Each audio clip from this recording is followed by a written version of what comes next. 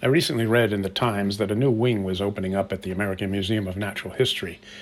The new Gilder Wing for Science, Education, and Innovation looks stunning, and already is getting rave reviews for its design and purpose. Reading about that special place, it reminded me of a very strange night I spent there.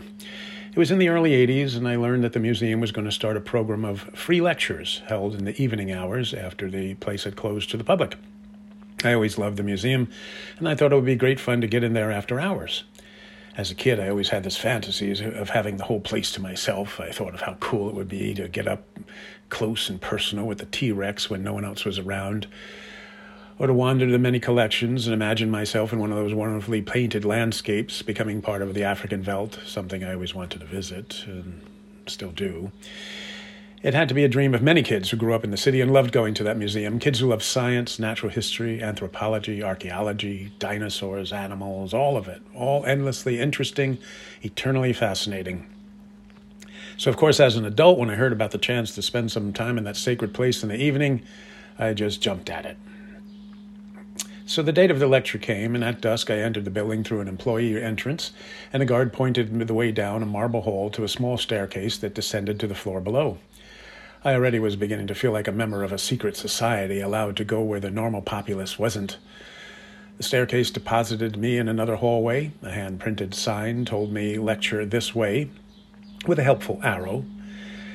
I followed obediently, and in a bit opened a heavy wooden door. A huge lecture auditorium was before me, a few people already seated, though the podium on the stage was empty. I took a seat and looked all around me at the huge, imposing room. In a little while, the auditorium filled up, and a professor-looking fellow came into the room and stepped up to the podium. He began the lecture, "The Real Story of the Salem Witch Trials."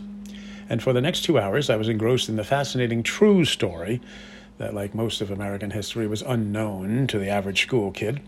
The story was interesting, the atmosphere even more so.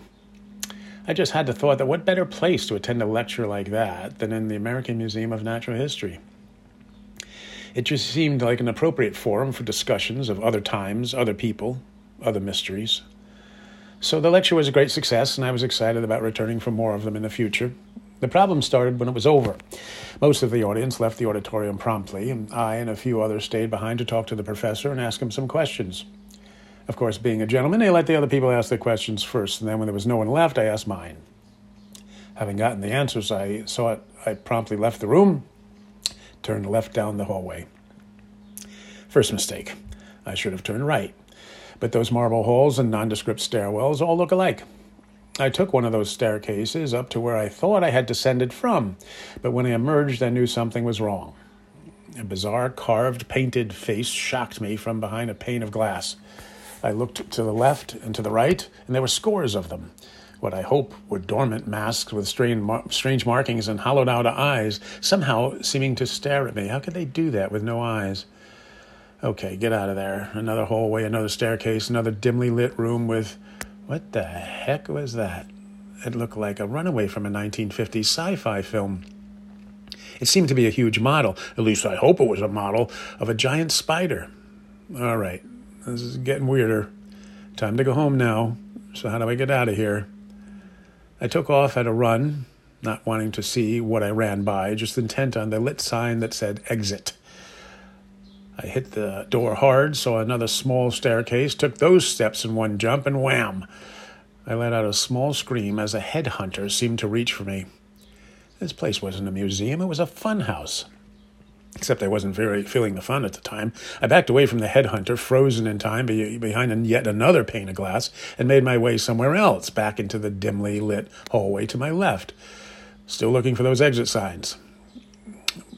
They were all over the place, but I was beginning to suspect they were all an elaborate joke perpetrated by someone watching on a security camera, so they could watch someone like me, unlucky enough to make a wrong turn, and it must have provided endless entertainment. Well, would I have a story to tell when I got out of there? If I got out of there. Another staircase. This one I took down, thinking I had simply wandered into the wrong wing of the sprawling building and I needed to start over. As I headed down, I looked to my right, and through old, stained plexiglass saw something else. An old woman, bundled up against the increasing coldness in the building, looking this way and that, frightened, clearly lost like me. I had the image of a great web flash through my mind, one that simply collected wayward visitors, keeping them in this dim limbo with only the dead for company. I tried to dispel that image from my mind as I banged on the plexiglass and tried shouting to the woman. She did spin and look around in my direction and coiled back in fear, sure she was seeing an exhibit come to life to get her. When I caught a glimpse of my own face in the plastic, I couldn't blame her. My ordeal had taken a toll on my sense of serenity I must have had when I came in the building. Now I looked like a raving maniac. In a moment, it didn't matter. I lost sight of her. Well, at least I wasn't the only one that didn't find their way out of there tonight. Heck, maybe there were dozens of us wandering around trying to find an exit sign that really was an exit. No, I wasn't so sure I'd be coming back for more evenings at the museum. I stepped off the staircase, finding myself in a small alcove, and that couldn't be good. 2 small hallways led from the room, which to take. The way I was making choices tonight, whatever my first thought was, I decided to do the opposite. So I took the one to the right, and that is when I saw the towering figure of a Kodiak bear rearing up on its hind legs, mouth agape, revealing long, sharp teeth, claws out and ready to tear me into pieces in the next second. Okay, up until now I had kept some semblance of cool, but this was getting to be too much. This was a good time to panic, I thought. I had the thought that all the guards, if there were any, had gone home and locked the place up for the night. How crazy was this, to be in the middle of the largest city in the country, surrounded by thousands of people in Manhattan, and yet be alone in this huge building? Well, me and the old lady, and surrounded by crazy stuffed animals who look like they want revenge, skeletons of dinosaurs that lived millions of years ago, eyeless masks that could still see, headhunters, and let's not forget the huge spiders from Mars.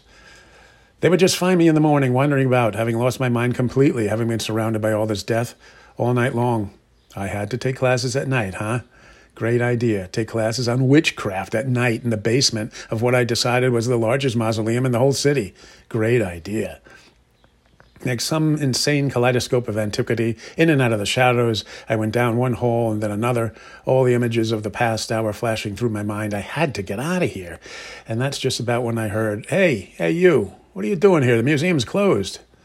Could it be? Someone would save me, lead me out of this place, back to the land of the living. I started to shout back, Lost, I'm help. Can you help, please? And that's how my nocturnal adventure in the Museum of Natural History ended, with me being helpfully escorted out into the real world of Manhattan at night. Looking back, of course, I find myself just thinking about how different it all looked in the dark when I was alone, how each exhibit took on a whole different personality when viewed like that.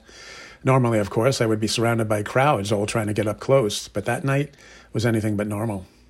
Thankfully, it didn't diminish my enjoyment of the place, and in fact, I did register to take another class, only this time I didn't go alone. One night in the museum by myself was enough. It was just another crazy, wonderful night that could truly only happen in New York City. Rob.